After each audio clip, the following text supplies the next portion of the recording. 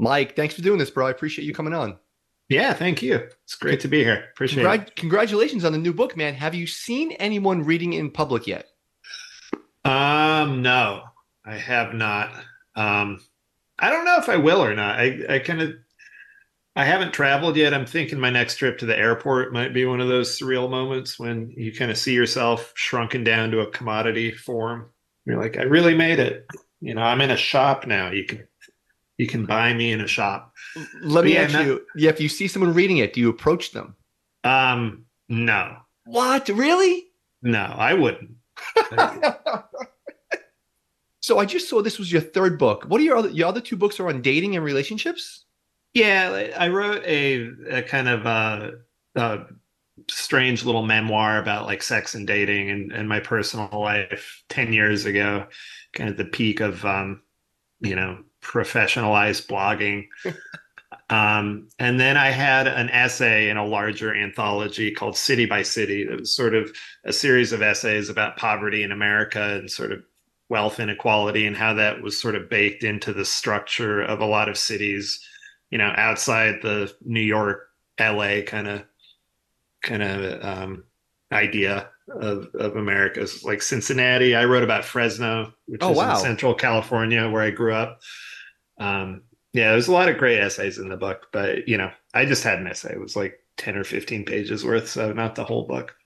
Before we talk about your book, I want to talk about traveling. It's my biggest Yes. passion. I'm trying to visit Good. every country in the world, and I saw you lived in Madagascar. So I'm Yeah. starting my African traveling in November, hopefully hmm Madagascar next year. How'd you get there? What'd you like about it? And tell me about that. I got there in Peace Corps. I was a Peace Corps volunteer there from 2003 to 2005. It was actually my second. I did a year as a Peace Corps volunteer in China during Oh, wow. the original SARS outbreak, and they evacuated us after about 10 months there. And then I got reassigned. I didn't feel like I'd really done, what I had wanted to as a volunteer and kind of being helpful to other people. So I reapplied and started a whole new kind of tour, I guess, in Madagascar. Uh, that was incredible. I mean, it's still probably the best thing I think I've ever done with my life. Not in terms of like helping other people, but in terms of helping myself to kind of better understand the world and sort of get outside the suburban American kind of like void a little bit and kind of appreciate what what's good about life in America and what we think is good that is kind of alienating at the end of the day. And it broke me down as a person as well. I think a lot of Americans carry um, a lot of sort of hidden I don't want to say crutches, but like Hmm. we're a lot of us are kind of alienated from our sense of true self in America because we're expected to be independent. We're expected to be sort of like self self-sufficient, and if we suffer in any way, if we come up short, we don't have enough, then we kind of internalize that as our fault. And there's just something about living in another country, in another culture that just breaks you down, especially one where speaking English isn't an option. Madagascar, no one spoke English. Very few people spoke English when I was in China. You kind of just have to learn another language, another culture. And you all of your tricks about sort of passing socially, about constructing your own sort of identity, none of that works when you're taken out of your comfort zone. You have to build yourself up again, and the only way to really do that, it makes you really appreciate that you can't do that without other people. Like the extent to which you really rely on the support of other people, the acceptance of other people, the patience, the willingness, both of like my friends, other Americans that were in Peace Corps at the time, people in Madagascar and my little village that were patient with me, that tolerated me, that helped me learn and get up on my feet. It was very humbling, but incredibly sort of life changing experience in terms of how I've approached the rest of my life, and helped me see more in the world than I think I would have if I hadn't done it. That's pretty wild, man. And now you're a California guy. When you moved to the Big Apple, Favorite Hmm. food here that California doesn't do as good as here? Um, I I don't think there's anything that's here that California doesn't do as well. Um, yeah, especially now, like the internet kind of had this weird effect on everything where you can kind of get everything anywhere. It was like I used to think, it was really hard to get really good Chinese food after having lived in China. Okay. And one of my biggest indulgences here was for a long time was Xi'an Famous Foods, which those Of the course, that's hot. the greatest. NS2 is my jam. I love that place. Yeah, it was amazing. I would just, once a month I'd go binge there, have the lamb burger and the noodles, and I got really into the hot sour tofu, the Chang'an tofu, which was really good too. But like, that's just a chain now too, and you can kind Mhm. of see a little bit behind the curtain, and like you could do that stuff in Chinatown and LA or San Francisco. Like this, everywhere has its little pockets. The one thing that did shock me when I moved here, that I wasn't prepared for, was like what a drinking city this is compared to like California. Like the just still, I remember being in awe of the fact that bars were open until 4 a.m. It was just like, I was just, I was a pretty sort of like outgoing kind of nightlife kind of oriented person in California, but you just get used to the lights coming on at 12:45. Even on a Saturday night, you go out and it's like, a lot of times you wouldn't even be leaving the house till then, you know, It's in New wild. York. And then you go to like one of my first weeks here, we went to I went out with some friends to some place and the lights come on at like 4:15. It wasn't even like trying to get the lead on closing time. But when they turn the lights on, they start selling everyone brown bag beers to take. It's great. Yeah, and it's like, do you want a to-go one? Like, it's like, what do you mean? Like it's and the sun's coming up and like you're drinking out of a brown bag. It was like a surreal kind of period. I think that, maybe I'm just older now, but like, it doesn't seem like that happens that much anymore. But when I got here, 2009, that was kind of a peak period in sort of, you know, And hipsterdom and hedonism and where's your favorite New York City hangout? um but I used to actually my favorite place is kind of gone now. It was my friend Michael, who's passed away. Used to have a sort of a small like bookstore. He had converted an old apartment that he lived in into a bookstore, a used bookstore. He sold like rare first editions. And he would just, he'd have people come over and just hang out till all hours of the night. And just, he had an open door policy. Like, he didn't take out a lot of advertisements or whatever, but he always said, if you could find me, he was famously, always joking, like, he's in the phone book. You know his name, just look him up in the phone book. That's That's his sick. address. Like, and he would let anyone in that like cared enough to just like go find him. So I love that place. He passed away a couple of years ago, so that doesn't happen so much anymore. There's another place I used to love going called Grounded. I used to work there a lot as when I was freelance writing when I first moved to New York. That closed down too. I think that was a COVID casualty. It was like a tiny little coffee shop in the West Village. And there's a bar I love called Enid's in Greenpoint. That was another, right when I moved here. I went there one night with some friends. And at 2 a.m., the bartender announced it was happy hour. So it was 2 for 1s at 2 a.m. It was like a Tuesday. It's like, what the fuck is going on? Like, what is this city? But yeah, they, like everything in New York, it's here for 5 years and then it gets like priced out, pushed And then out. it's a wrap.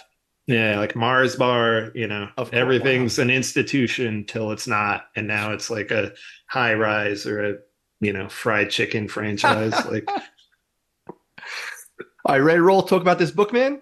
yeah, of course. Outstanding book, Cage Kings: How an Unlikely Group of Moguls, Champions, and Hustlers Transformed the UFC into a $10 billion industry. And Mike, here's what I gotta tell you. I'm the biggest Yeah. sports fan in the world. My first marriage ended in divorce because I'm obsessed with sports. Oh my God. UFC I like. I'm not totally obsessed with. There's maybe 3 or 4 appointment watching pay-per-views. If it's on, I'm gonna watch it. But I was into your book. from page one, I couldn't put it down. So me not being the hardest core UFC guy was addicted to this book. That's how I knew. Like this book is 5 stars. It's off the hook, man. So I want to congratulate you on it. I appreciate that. It's great to hear. I worked on it for a long time, and a lot of those weeks and months, I was like, this is the most boring thing in the world. Like, why would anyone ever want to read this? Who would ever care about any of these little details or like, so, I'm glad it's sort of resonating when it's, something you can just read from start to finish instead of soak in for 5 years and kind of obsess about. Well, I told you I was actually pissed. I texted you when I finished. I read it on my Mm. Kindle and I was like 65% done. I'm like, bro, this book is like nonsense. I couldn't put it down. And all of a Yeah. sudden I turn the next page, I swipe and it's like, here are the credits. I'm like, huh? It was 35% of research. How much research went into this book, man? A lot. It was pretty overwhelming. I hit a lot of points where when I was kind of deepest into it, a lot of the work on the book was just writing and then going back and reading weeks later, months later. And I kept reading what I had written over and over to kind of tighten and make sure it flowed and made sense. And one thing kind of led to the other. And at some point, 3 or 4 years into it, I was rereading a section and I came across like this. I don't even remember what it was anymore. It was like a statistic or like some revenue number about like how much pay-per-view sales they had one year or something, or like an anecdote about a negotiation and kind of. And I was like, oh, this is really good. I should make a note of this and put it in my book. Like I should like save the. And I was like, wait, this is my book. It's just like it was such an avalanche of information. It was sort of like I would forget what I had found out already because Oof. the notes themselves were just, they're kind of like a micro encyclopedia when you actually like see them all compressed, and it's like half the size of the font of the normal book and it still kind of fills out like 100 pages. And that's not even, the original draft was 50,000 words longer. So that's about a Oof. third longer than the final text. So there's a ton of stuff that I kind of had to sort through and keep track of and like find, what was resonant about it or significant or meaningful. There's definitely a lot of being overwhelmed by, especially as a company. I would like, that was the other thing I would kind of like joke about with my wife, my agent, as I was like going through it and just trying to like wrap up a draft. It'd be like, if you compare it to like writing a book about like a bank robbery or a specific crime or something, like telling a history of a company, companies have hundreds of people. So it's like, who are the characters? How do you like Hmm. limit? Like, obviously, like Dana White is easy. The Fertitta brothers, like the presidents, the CEOs, that's kind of, but like, how far down the executive ranks do you sort of like cut it off? And, how do you make that judgment about who's worthwhile introducing as a character and who's just a sort of throwaway? And the other thing with like company histories, like if you go in a linear sequence from sort of this year, that year, that year, that year, you kind of repeat a lot of the same information over and over again. So you could kind of prove the same point about fighter pay being too low in 2007 as you could in 2010. So it's sort of like, where do you really like open up and make that a subject to kind of explore instead of just like a passing reference? How do you find the right place? Because it's not like Tuesday they snuck into the bank and cracked the safe, and they picked eight, but it wasn't eight, it was seven. Like, you have a bunch of easy details that are there for you. It just kind of naturally, suggest the drama. But here, it really had to kind of rely on my own kind of research and instincts to figure out what the story was, and that was really challenging. I'm glad you brought up bank robbery because I was about to ask you, writing a nonfiction book. I always ask this to authors who write nonfiction. You're investing years of your life. Were you Yeah. ever worried that someone else was writing another book about the UFC that could have like just scooped up and went like a week before you? Like that would always freak me out. Like if I'm like, oh, I'm writing a book on the UFC and you don't know about it, would that like you invested years of your life? Weren't you thinking someone else was doing something parallel to Um, I would have been. I kind of like knew no one else was going to be. Okay. Um, so I was more stressed about how much stuff was continuing to happen in the sort of history timeline as I was writing. So like, from the outset, we agreed, Simon and Schuster, my editor, it was going to be the story of how the company built up to the sale. That was sort of the original concept. How did the business get built? And it kind of ends with the sale, the biggest sale in sports history, the biggest single transaction in sports history. And that's when we signed the contract. And then so another 5 years passes. COVID, Conor McGregor falls apart, Khabib Nurmagomedov like becomes champion, like you know, So much stuff's just Nate, happening. yeah, and like the Nate Diaz sort of like conflict that was going to be a big part of the crescendo at the end, but then his career kept going. Now he's off like fighting Jake Paul and whatever else. So like it just sort of like, and the COVID thing in itself, that could have been a main sort of like Yeah. chapter to like get really more in depth into like what was happening, but um that just started unfolding at what was my original due date. I was originally supposed to have the first draft done in like 2020. Oh, no So shit. Wow. yeah, so it just, it took another 2 years, but it was sort of like I was more stressed about like, is this still relevant to use the sale as the Wow. end point? And when we sold the book, the McGregor Mayweather fight hadn't even happened yet. That was sort of that had just been sort of built up. Or it had just been announced, I think. And so in a lot of ways, it was a completely different world. So it was trying to manage all the changes that continue to happen with the sport. And the ESPN deal hadn't happened yet. So like that was a huge new wrinkle. I was trying to like absorb and figure out, is this like a real main story beat that has to change the whole structure of the book to incorporate this? And so, I think you'll find the epilogue is really filled with a lot of stuff Yeah. that's current. I kind of had to squirrel away a lot of that current stuff there. So, and that's the one thing with the UFC is like you could write a 10,000 page encyclopedia about mixed martial arts. It's such a colorful history. No one person is going to be able to do a comprehensive version of it. And there's been some really great books before this. I really like Clyde Gentry's No Holds Barred. I think that's a really colorful and really well documented history of the early period in the 90s, not just of the UFC, but a lot of the other promotions that were competing against the UFC back then, and just how wild and woolly it got racing against regulators and trying to find territories where they could get away with putting on events and recruiting fighters and managing all the different conflicts they had. um so like there's so much great history there. And I think now that I'm done, I hope people keep working on it. I know John Nash, who writes for Bloody Elbow, is working co-writing a book um, on the UFC's finances and kind of the business of mixed martial arts, which I think is going to be hugely valuable. Hmm. um, and Josh Gross wrote a book about the Ali Inoki fight a few years ago. I guess it's like 7 or 8 years ago now. But I mean, there's always going to be books, so you know, I think that's something to look forward to. It probably would have been a little stressful if I was racing against someone else, but Do you check reviews? um, yeah, I mean, I read them. I think you have a responsibility to keep track of what how people are responding to your work, but I don't really care either. Like, that may be a byproduct of just having been an internet writer for so long, kind of coming professionally, kind of coming of age, writing high volume.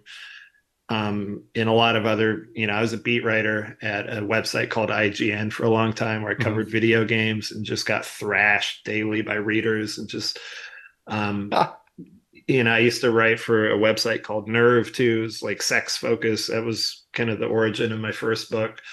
Um, and I'd write like really personal, vulnerable stuff, and people just, shit all over you. So like I developed pretty thick skin, but I think with this book specifically, I've been alone with it for so long that like I have a pretty good sense of what it is, and I think I'm interested to see what other people how how they react to it, but someone else's reaction to it is not going to change my assessment of it. And I don't really care if people like it or don't. It's gratifying if people like it. Like I'm happy and I want my editors to be happy and I want it to be a Yeah. success and all that other stuff. But you know, like my only interest in reviews is whether or not the book inspires someone to Mm. write something beautiful on their own within a review, like to like do something beautiful in criticism, and that can be like taking a negative view of the book or like some of the most beautiful reviews are negative. They're just elegant, graceful, just tear downs, and like if someone wanted to do that to the book, but they did it in a way that was genuinely beautiful, I think that would be, gratifying to, something that just produces more beauty in the world, more light, more insight, more creative energy. I think that's all for the best. So that's really my only my only interest in reviews. Early on in the book, you said you were a fan of MMA and the UFC from the jump. What was it about mixed martial arts and combat fighting that just you fell in love with? You said you became addicted to it. Yeah.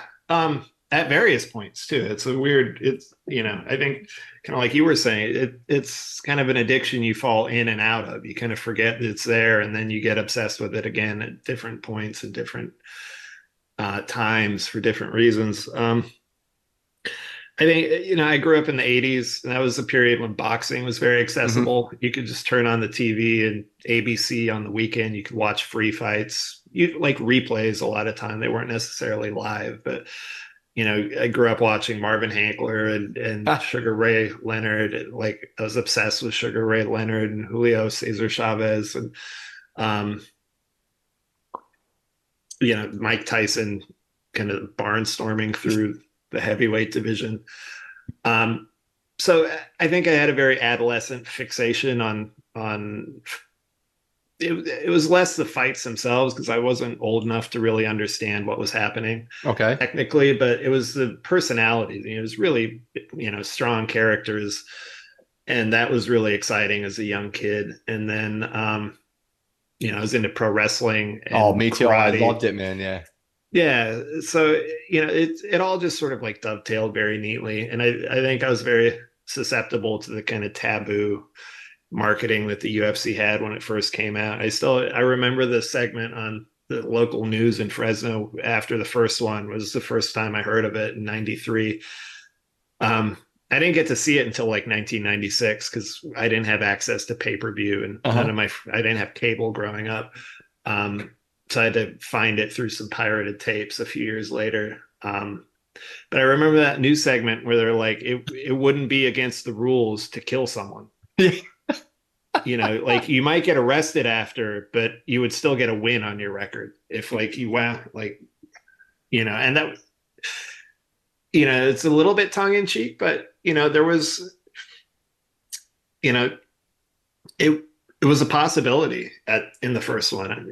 There's a lot of pretty serious injuries, throughout the UFC's history. So I felt almost like a kind of faces of death obligation to see what it was. It was like, wow, this is something is really breaking in the world here if this is like what's becoming possible. And almost like I wound up taking this part out, but originally I'd sort of written about that same period when I was younger of hearing about the UFC on news.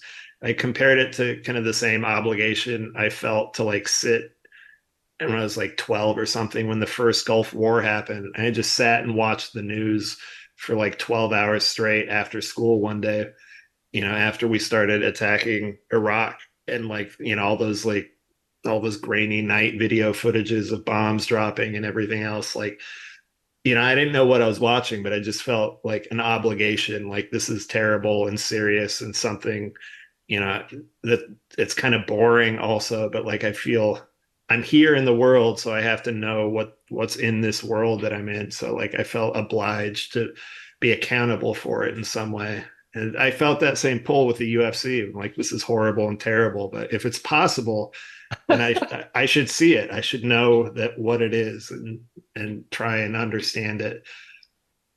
I love reading a book like yours, The History of the UFC. Little things like the name Ultimate Fight Championship, the logo of the man with the Yeah. arms stretched in the globe, even the ring essentially were last minute ideas. You don't realize what a mom and pop operation it was early on, right? Tiny. Yeah. I mean, they went from Art Davie pitching it to Semaphore, getting on the phone with Campbell McLaren. Um, they went from the very first pitch and agreeing to take a meeting and talk things through to going on the air in about 6 months.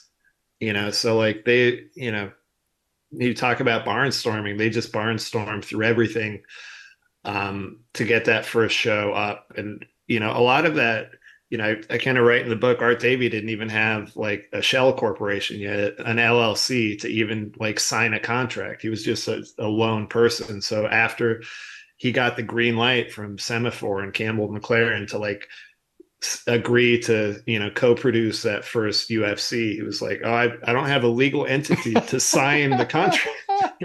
So he had to go get a lawyer and create a LLC.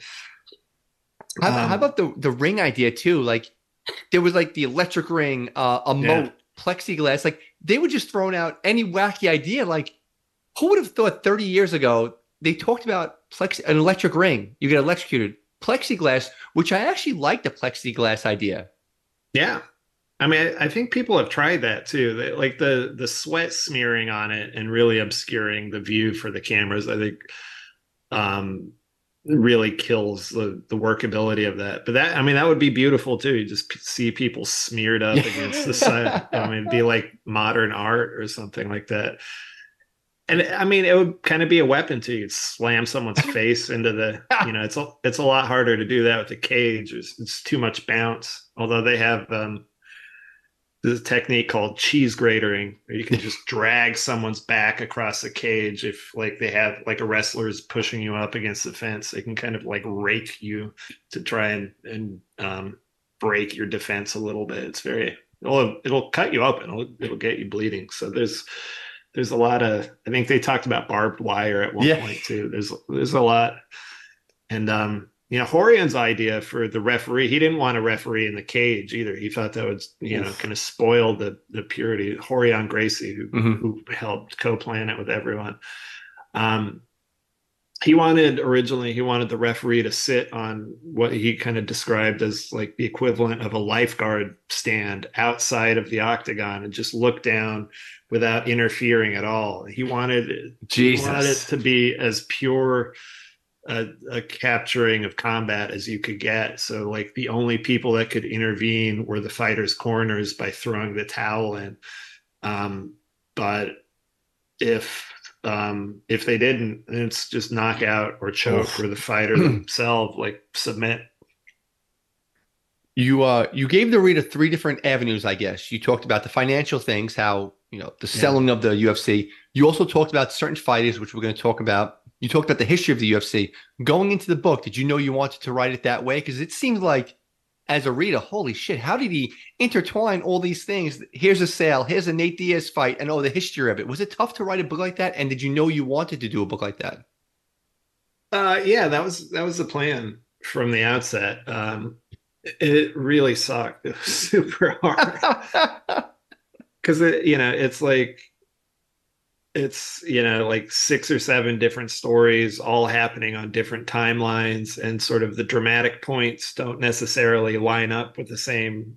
You can't just sort of like go off from like the cliffhanger in one person's story and then jump to like the happy ending in another person's story. It's a real that was a real kind of four-dimensional chess.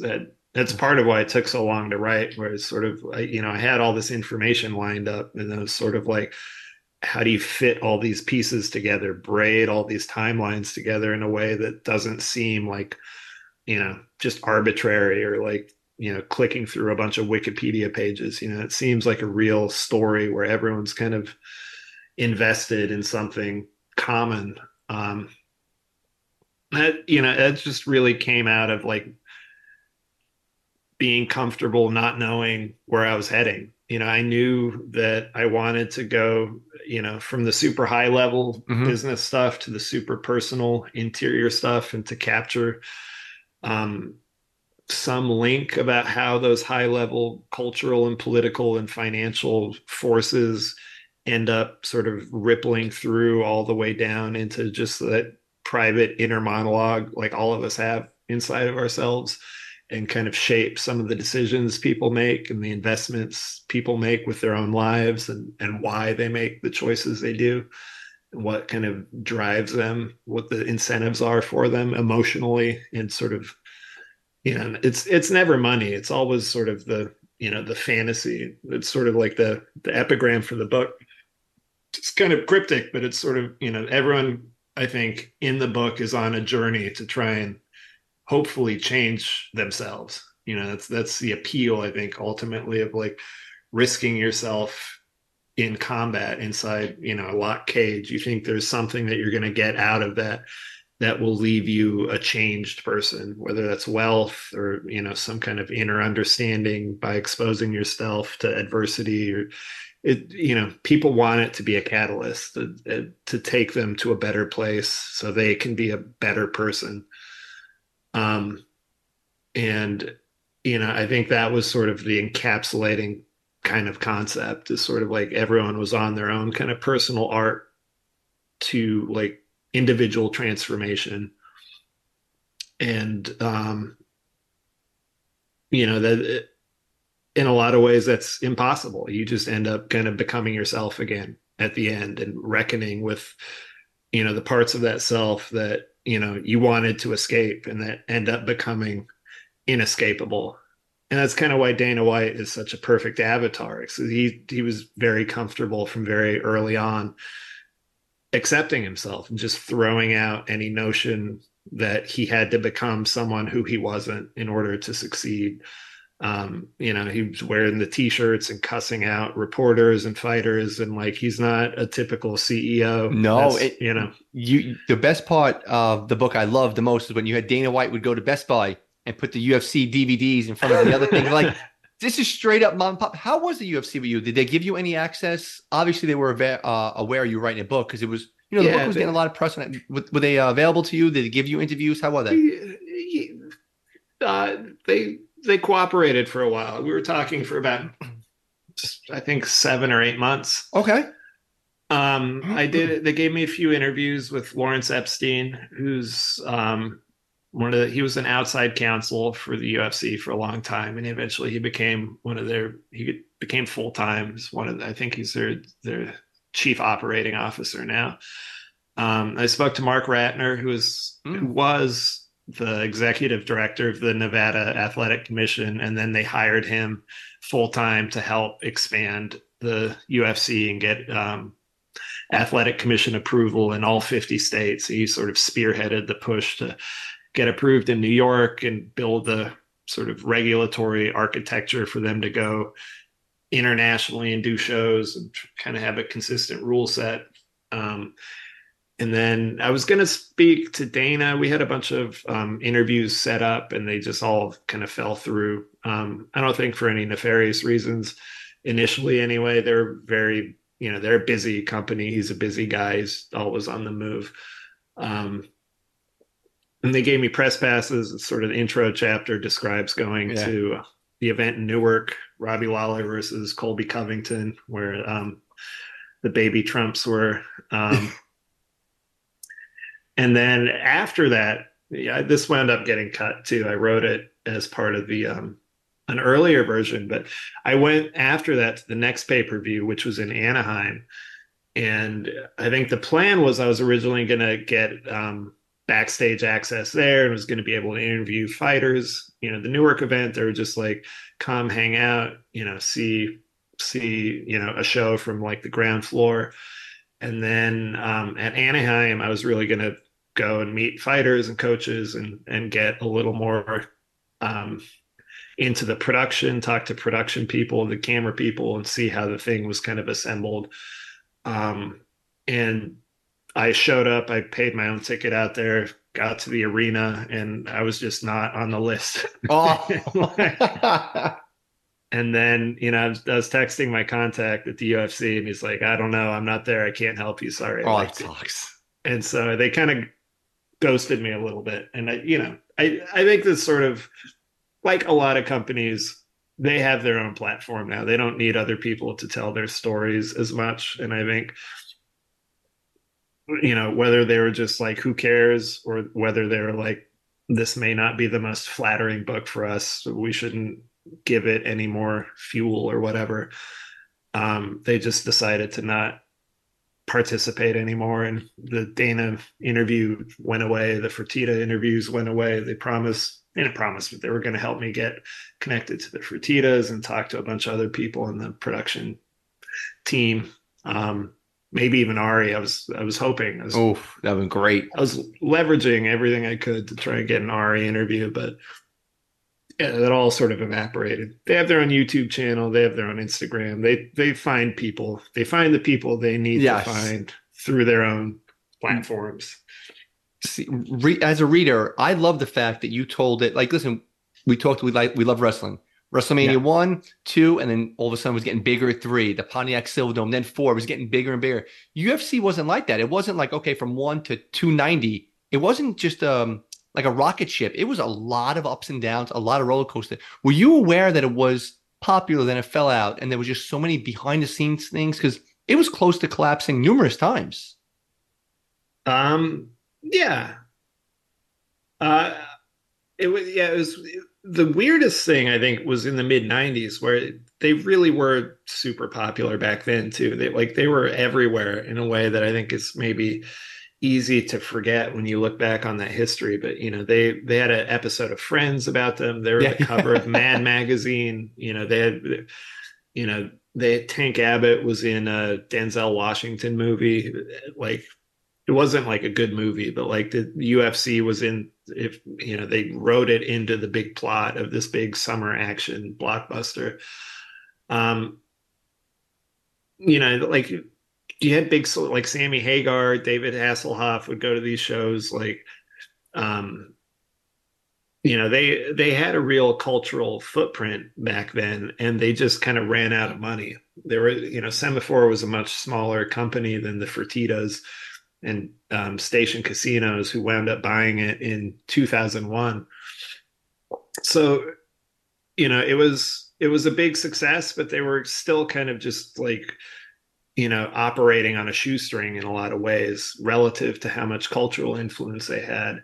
And as the UFC hit its struggles, then the Japanese MMA scene like really took off, and that became even bigger than what the UFC had done in the Mhm. US. They were playing in arenas with like 40 and 50,000 people. They were broadcast on one of the biggest channels in Japan. They were like, some of their events were seen by like 20-30% of the entire population of the country. Oof. It was a totally different atmosphere.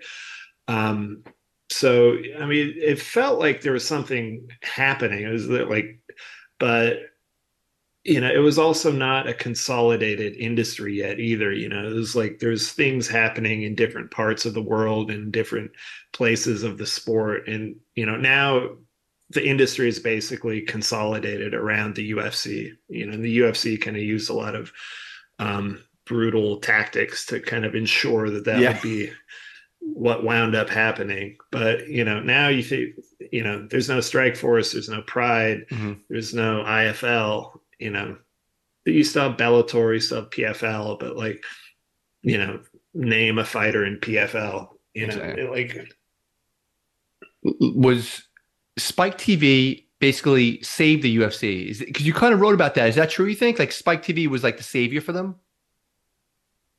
um, yeah, maybe, it was a reality TV saved them, I think. Um, it depends, I think by that time, mixed martial arts was had a footprint already. Like there Okay. were Monty Cox was doing shows in Iowa and like all throughout the Midwest. Terry Treblecock was doing shows up and down California. WEC was out there. They had a lot of small regional shows that were established. Hook and Shoot was going strong in the Midwest too. And Pride was continuing to just roll through Japan. Um, so the way the UFC sometimes frames it about the Ultimate Fighter was a kind of just transform mixed martial arts, but it was really more transformative for the company, the UFC, and I think um, it didn't. Mixed martial arts would have been there no matter what. It just Hmm. might have existed on a smaller scale for a while, and it might have wound up coming today, evolving into something that's a little bit closer to what boxing is, where you have a bunch of um, different organizations with different Okay. fighters and different stars, and they're not completely aligned and housed under one kind of brand. I think what reality TV did was sort of put the footprint on the idea, the stamp that there's one brand that matters, and it's the UFC. And here are all these contestants that have walked out of their own lives and gone into this competition, this live in a house where they hate everyone that they're living with. And, they're peeing on beds and they're like running till they vomit on treadmills, like just sacrificing everything, putting themselves in the most debauched sort of situations possible because they believe in the value of being a mixed martial artist as a profession, as a career, as a life calling. And that life calling, the highest version of that would be a contract for $8,000 with the UFC. It's like, it wasn't even 8,000 back then. I think an Ultimate Fighter contract was 2,000 and Oh my 2,000. God. They get a double. Yeah. It was not a lot of money in any case. And, but that's the message that was broadcast to, millions of homes through that show. 2 million people would watch an episode of that show that first season, and as many as 10 million people wound up watching the finale with Stephen Bonner and Forrest Griffin. And that really, there's something humans, we're mimetic kind of animals in a lot of ways. We see someone else doing something, we want to practice Yeah. doing what they're doing, even if it's just an emotional state. It's the power of the internet. You see a YouTuber being blown away by like this new kitchen knife, you're like, oh, I bet I would be blown away by a kitchen knife too. I wish I could touch that handle and feel how it chops. You have it, just there's this curiosity to like feel what someone else is feeling.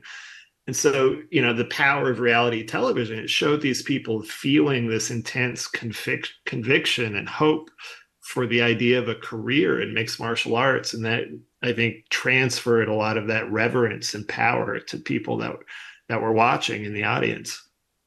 You That chose, really, yeah. not, I'm sorry to cut you off, Mike. You chose four fighters to really focus on. Obviously, mm, Ronda Rousey and Conor are there. Ground balls, why you chose them. Why are the Diaz brothers and why Randy Couture? What made them stand out? Because you could have brought around a ton of guys. And I love yeah, that you focused on four. And again, I'm going to fanboy out a little bit. I love that you're talking about the financial stuff. And just when you're like, okay, I'm done with the boom, back to the history of it. Boom, to yeah. the Diaz brothers. Like, it was such a perfect mix of everything. But what made you choose those four fighters? It was tough. That was another really Yeah, I hard bet you had Liddell. You had question. so many other ones. Yeah, and I mean, the Liddell and Tito Ortiz stuff. There was a lot. I think there's a lot of potential in terms of threading into Dana's narrative as a character too, because that was such a close relationship they had. Um, but I mean, the hardest part was really just keeping track of the whole timeline. So it's sort of like I need fighters that were genuinely important for the time period that they were fighting during, and that meant something significant to the UFC, and that also don't overlap too much. So I can sort of Okay. have them be the sole character for, like Couture beautifully kind of spans the transition from Semaphore to Zuffa, the early 2000s when the old owners sold to the new ones and kind of that struggling period. So you get a little bit of the color of what it was like in the wild 90s period and kind of what happened, in the early days of the takeover after the Fertitta acquisition. Um, and the Diaz brothers, they were always going to be a part of it. I think they're, as much as anyone, I think they're probably the most important fighters in UFC history. I think Oh, they're, their approach, Nick's approach specifically, I think, this would be true of Nate too, but I think he has the single most powerful approach to martial arts as a kind of spectator sport, which is not about winning or perfecting, creating the perfect machine to sort of, deliver the perfect performance. I kind of write in the book that his entire approach was kind of predicated on the idea of exposing himself to the greatest amount of risk to test himself. So like who am I when I'm jumping into the unknown, like throwing myself into the fire? Like, what can I do for myself when I don't know what the answer is? When it's 2 a.m. and I'm alone in the back alley and there's 4 people, what can I do for myself then? It's not like, all right, we have the same weight, we have the same yeah. reach, we did the same. I got like fighters to mimic you and sparred, 500 rounds against people, like replicate. It's like, what if I've never seen you before? I don't know if you're a fighter, or, Olympic, It's so whatever. badass. Yeah. Yeah. And so it wasn't with him, it wasn't about winning or losing. It was about the courage to just trust yourself to not break, and the commitment to martial arts as a way of facing the unknown. Teddy Atlas describes this stuff really beautifully. He talks about fights like going into a dark room and you don't know how big it is or how long it goes, how deep it goes, but like that's what fights are. You're just walking deeper and deeper into the darkness and you don't know what's in there and you don't know how you're going to react the deeper in you go, and you don't know if you'll be able to get out again. It's the same person that went in, but like, the Diaz brothers both, I think they fight with a kind of courage to go like as deep into the darkness as they have to, and that's what Ooh. makes their fights so powerful to watch, and that's what makes them, I think, so pivotal to the time they fought in. It was a time when not a lot of people in the U.S. were really following the sport. But even before the UFC became super successful, they were drawing eyes to it regardless of the reality show. Nick Diaz, his knockout of Robbie Lawler, his attitude in press conferences and media interviews, there's a magnetism to him. He was a kind of prototypical mixed martial arts star before, the McGregors and the Rouseys, before ESPN was there to care about it, when it was just Sherdog and a bunch of like local bloggers, but he had a power as a martial artist and as an athlete. I think that really helped create the sort of foundations of what mixed martial arts would be as a culture, as a mass sort of market culture. Early on, Mike, the UFC, you can punch in the groin. There were teeth flying out, pulling of the hair, no rules. Like you said, you can die in the ring. And now it's more technical. Obviously, there's doctors. Obviously, it's safer, thank God. Do you think the no holds barred craziness with the teeth flying out in the beginning was good for the UFC early on because it made everyone talk about it? And it was less like technical? Yeah, yeah. In a lot of ways, I don't think they've I don't think the sport has gotten better as it's evolved. I think in a lot of ways the best UFCs were still the first handful. They were certainly the most dangerous, the most Yeah. reckless, the most irresponsible in a lot of ways. It's sort of like um, leaving the kids home alone with the gas running on the stove and like firecrackers stored up in the basement. But UFC too. I think that's the longest tournament they did. They expanded the one night tournament from 8 people to 16. And so the winner, this Hoist won that one too, but the winner would have to fight 4 times in one night, not 3 times, which was the It's original. madness. It really is. It's I compare it a lot. It's like kind of climbing Mount Everest. It wasn't about a one-on-one fight. It was about doing something superhuman almost. Like, could you still perform after you had gone through that adrenaline cycle three times before and you don't know who you're fighting? It's a lottery to pick names out of a tumbling cage with everyone's names written on balls, like a lottery system. Like, you don't know where you're going to end up. You don't know if you're going to have to fight the 600-pound sumo or the 200-pound karate guy from Idaho. Like, you have no idea what you're getting into, and can you survive it? And I think that's what drew a lot of those early contestants to it, is the unknown. It wasn't about perfecting the techniques and the strategies and the tactics. It was about negotiating a survival strategy for an extreme environment and circumstance. It's almost kind of closer to, like, if you watch like the show Naked and Afraid, Yeah, it's really like, that's a it's great comparison. you're trying to mitigate your losses to like slow the rate of loss, but everyone was on the same trajectory of just emptying themselves out over the course of the night, and who could hold on to enough of themselves before the lights shut off to kind of like just edge over the finish line. And I think that, that was a very different kind of question than we see in a lot of UFC fights today, where it's sort of, it's become more tactical. It's, one versus one, and that's it. It's sort of technically about rankings and leveling up to get a title shot and all that stuff. But I don't know that it's a better sport today than when it was back then. I And had yeah. I don't know if it's any safer either. It's just sort of the risk.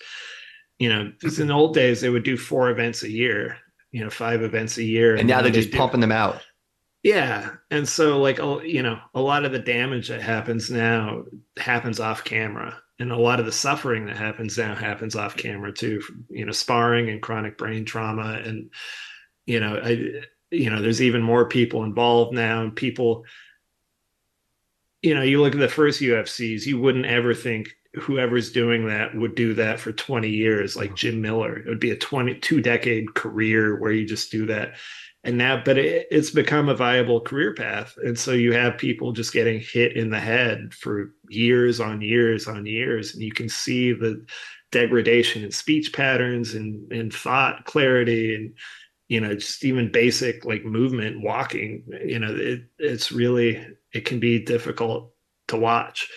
And I think a lot of it has come out of, the way the company has grown, the business has developed, and some of the narrative they tell about it turning into a more formal sport.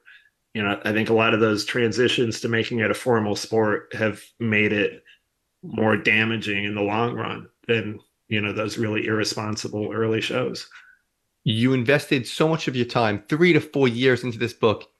You went all the way. You did a deep dive.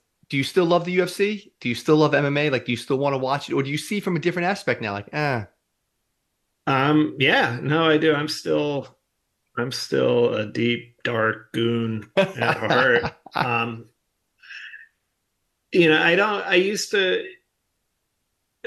to like get up at 4 a.m. on Saturday, like when they do cards from Singapore or something. I'd be yeah. like, I'd set the alarm to go see the Fight Pass prelims for a Singapore, fight night card, like on a Saturday morning.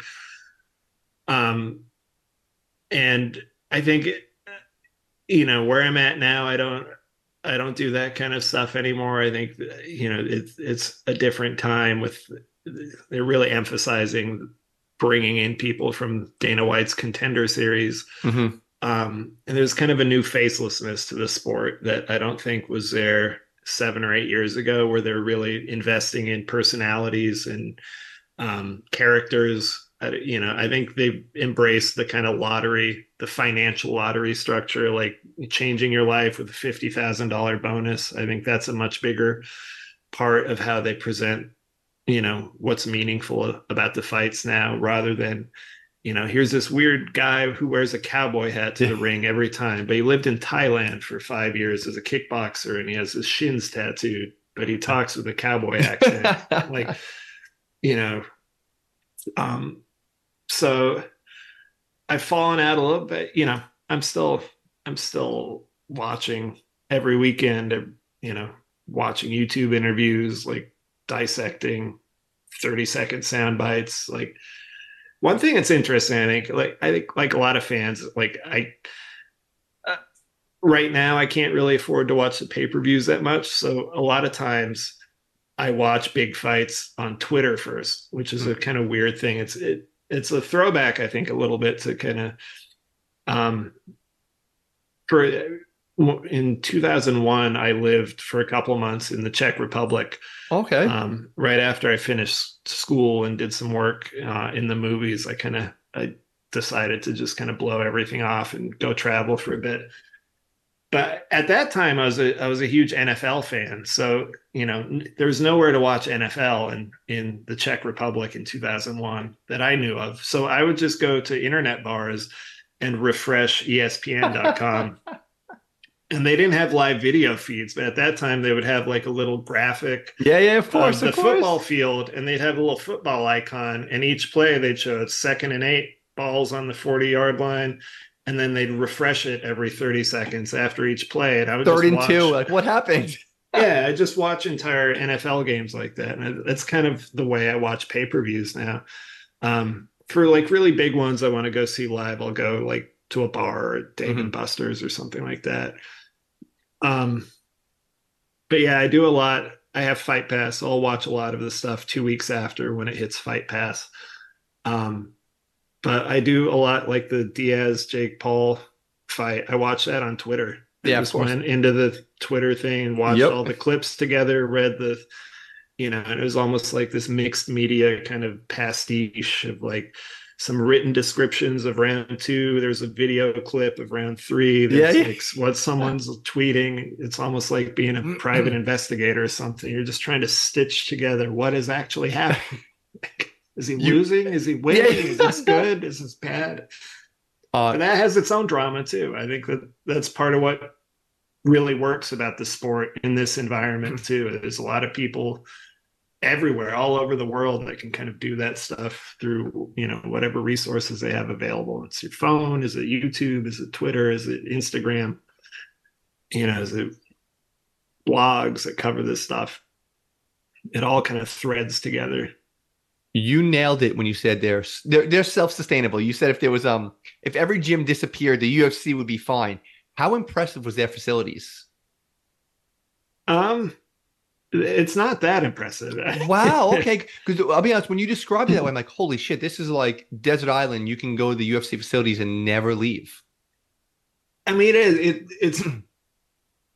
it it's impressive, but it's also like,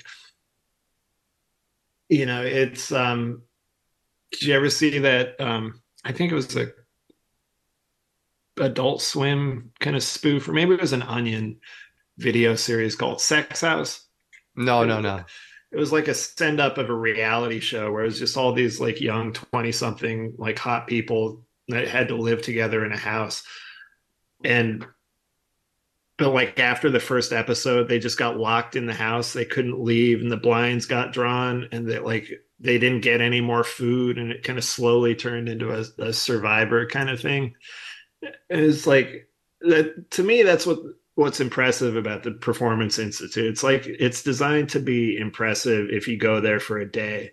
But if you go there for like a month, you start to see the mold in the corners or Oh, the weird, like little creaky. This was it's like everything with technology too. Oh, this must have been really cool 5 years ago. Like if you get a look at a car from 5 years ago with the GPS screen and whatever, and it's like, like, this is oh, sick.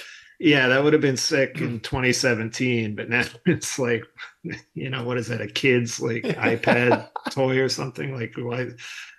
It's like it's just every 18 months or so, this stuff just gets better and better. And you have hundreds of sweaty, heavy people just like using the sauna or the weight machine. Just, things break, they wear down. There's nothing more corrosive to stuff than like sweaty Ah, human like liquid. Like, so, it's impressive but hard to keep up. if they didn't stay on top of that in terms of cleaning, they're just, they're about a week away from that thing turning into a festering That's swamp, great. I think. You said many times you didn't know how to like to finish the book. Like COVID happened and they had Fight Yeah. Island, which that blew UFC up, and then the McGregor Mayweather fight, all this stuff. Yeah. I'm really glad you touched on life after the UFC, the issues the fighters face, mentally, physically, emotionally, all Mm. that stuff. Right when they leave the ring, will there ever be a system you think that will take care of them, kind of like the NFL is trying to do more of? Like, you think it's ever going to happen or no? No, I don't think Wow, so. that's scary and sad, isn't it? Yeah, I mean, that's the way the whole world is going, I think. I mean, the UFC has benefited from fragmentation of culture, of politics, Yeah. the gaps between people are widening, and the leverage athletes have over their employers is dwindling. Um, and uh, I, you know, I think we're decades away from athletes really being able to get any kind of leverage Mm. over the UFC. I mean, fighters, people have made a really good attempt. The antitrust suit, there's two antitrust suits against the UFC that are ongoing, and those have had real material consequences for the UFC. That's part of how Francis Ngannou was able to get out of his contract. I didn't get he fought out his contract, but the old UFC contracts used to have a clause that if you're champion, the UFC has matching rights to any offer you get, and they have some exclusive windows, and they can sort of extend your contract almost in perpetuity. So in the old model, he would have effectively been trapped in a contract with the UFC, even if he had finished out, the number of fights he was contracted to fight. But they changed that as a result of the antitrust suit, which has not been, there's no ruling yet. They're not even at trial yet. It's just been almost 10 years now of just preliminary arguments, expert reports, depositions, waiting for some other cases that are related that have similar sort of legal issues at work to kind of play through the courts. There's a clear precedent about how to handle some of the more technical legal questions about the UFC's case Mhm. in particular. But even that stuff, it's a long way away from there being a pension fund for fighters, or Oof. even they don't even have healthcare insurance. That's heavy. That's Like heavy, man. they get health care for the event. If you get an injury at the event, you go see the doctor and you're like, I broke my orbital. They'll pay for all the, costs and treatment that relate to that. But, if you break your orbital in sparring 4 weeks out from your fight, you're kind of on your own. That's And barbaric. yeah, Listen, I've had you on for an hour and 10 minutes, ready to finish up with four quick kick questions. sure. One sporting event in history you wish you could have witnessed live. That is a good question. I think the honest answer is I don't care. I Really? think Okay. yeah, I've been to enough sporting, like maybe a bare knuckle boxing fight in like the 1700s, or I very briefly mentioned gouging, which was a very popular sport in the American colonies in the 1700s, which was literally involved gouging people's eyes out or fish Okay. hooking their nostrils, ripping their nostrils or their mouths. Um, and that would have been interesting to watch. Just because it's a hard to sort of imagine time period setting, even with all the like, colonial recreation towns and, fantasy, like weird New England kind of recreations of colonial life. Like, I think the reality of what colonial life was about is still kind of hard to imagine. So either that or like in London, like seeing James Figg fight or Jack Slack fight, that would have been interesting. Or um, Mike, I gotta be honest, I've had 400 guests done. That might have been the greatest answer ever. Gouging in the 1700s. That's a great answer. I'm not gonna. No, I'm not. It's always Jackie Robinson's first game, the Miracle on Ice, Ali Frazier, gouging in the 1700s. How about this? You and I are at a bar here in Brooklyn. Sure. Who's the coolest person in your phone that if you texted them, they would text you back? So I'm actually going to name drop here. You want to impress everyone at the bar? Be like, Hmm. oh, look who I can text. They're going to text me back. You have anyone cool on your phone? Um, no, not really. I mean, How about this one? How about it's cool? Yeah. I used to work in movies, so like I kind of stopped caring about celebrity back then. Where Okay. I was um like I'm not friends with a bunch of celebrity. I don't mean to sort of imply that, but No, like of course, of I course. worked at a management. I would like bring packages to Leonardo DiCaprio's house and like Samuel Jackson's house and like you know got to talk to Heather Graham. Like these people don't know who I am, but like I Yeah. knew who they were. I got to see where they lived, how they lived, like and like have a teeny tiny little piece of their life, and that just kind of punctured the entire celebrity Oh, it kills the whole bubble thing. Yeah, it's for horrible. me. So I like I'm kind of more interested in characters. I think maybe Campbell McLaren. Campbell is a very he's the executive from Semaphore. He's a promoter now with Combate Global. He's a very responsive person on text. He's a very chatty person. I think he would have a lot of cool things to say. So I think maybe that. Here's the guy that invented the UFC, Yeah. helped invent the UFC. I'm going to text him right now to tell him, say this person sucks. Or And how about this? How about, I don't know if you have any. How about the coolest piece of memorabilia that you own? House is burning down. Let me grab one piece of memorabilia, one cool thing that you own. um, I don't have anything cool. The one thing I would probably take outside of living creatures is I still have a wristwatch that there's nothing special about it. It was a Seiko from Target that my mom bought for my grandpa in the Oh, 80s at some point. She was my parents are both Danish, and my grandparents lived in Denmark while we were growing up, and my mom would she would always stock up on like these cheap fake nice things that you can get in America, like the yeah. Marshalls nice stuff, TJ Maxx nice stuff, not the actual nice stuff, but she would just load up and bring it back to Denmark in the 80s and 90s to kind of, you know, in theory, kind of spoil her Yeah. parents. And she gave this watch to my grandpa, and when he died, and we went over to Denmark to help move his stuff out of the tiny little house they lived in. And my grandma was his wife had she started developing dementia, and we had to move her into a home, so we had to clear out the whole thing. And um, my mom asked if I wanted anything of his, and I didn't really want that much, but I wanted the watch, and I used to wear it. Aw. And it doesn't work anymore either because it's a cheap piece of crap. Like the battery died, the gears are all messed up. But I kind of like the idea of just having a watch that doesn't run, just a pure vanity item that has nothing but sentimental value. That's It's a just like a solid answer. functionless Yeah, that's a thing. solid answer, bro.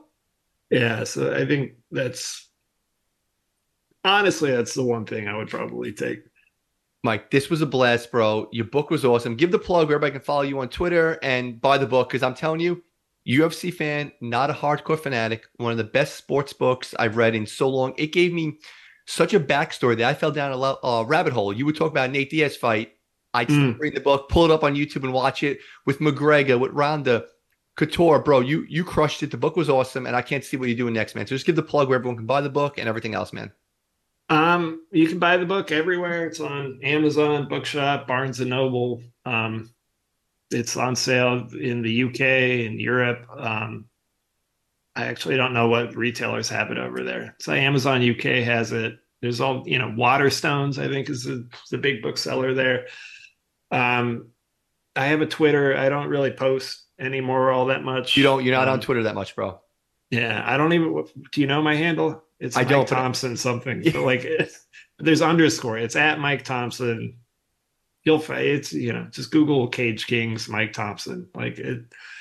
Here we go. It's If you want at to stay in touch, email. I'm on my email every day. I much prefer the sort of it's the return to the roots of the internet. It was actual person to person communication instead of like I'm gonna publish a message to you that everyone can see and then tag you in it. It's sort of for you, but it's also like this weird social so performance for everyone can all of see my that I'm writing to friends. you. Like, yeah, it's a weird like it's almost like homoerotic, like when you're in junior high and your friends like kind of egg you to go like ask the pretty girl on the other And side of the everyone's watching you playground go out, do it. hey, and you go up, and you're like, hey, what's your favorite color? Like, there's that element I think to social media communication, even with the sort of tagging and whatever else. But I Well, always respond to emails. here's your Twitter handle. It's at Mike underscore Thompson, Thomsen. Not very active on it, but he is on Twitter. Email him though. I'll get active again. Just you wait. Mike, this was a Phil, blast, bro. Thank you so much for doing this, thank brother. you. Continued Appreciate it. success, man. I'll talk to you soon. All right. Have a good one. Thank Bye you. bye.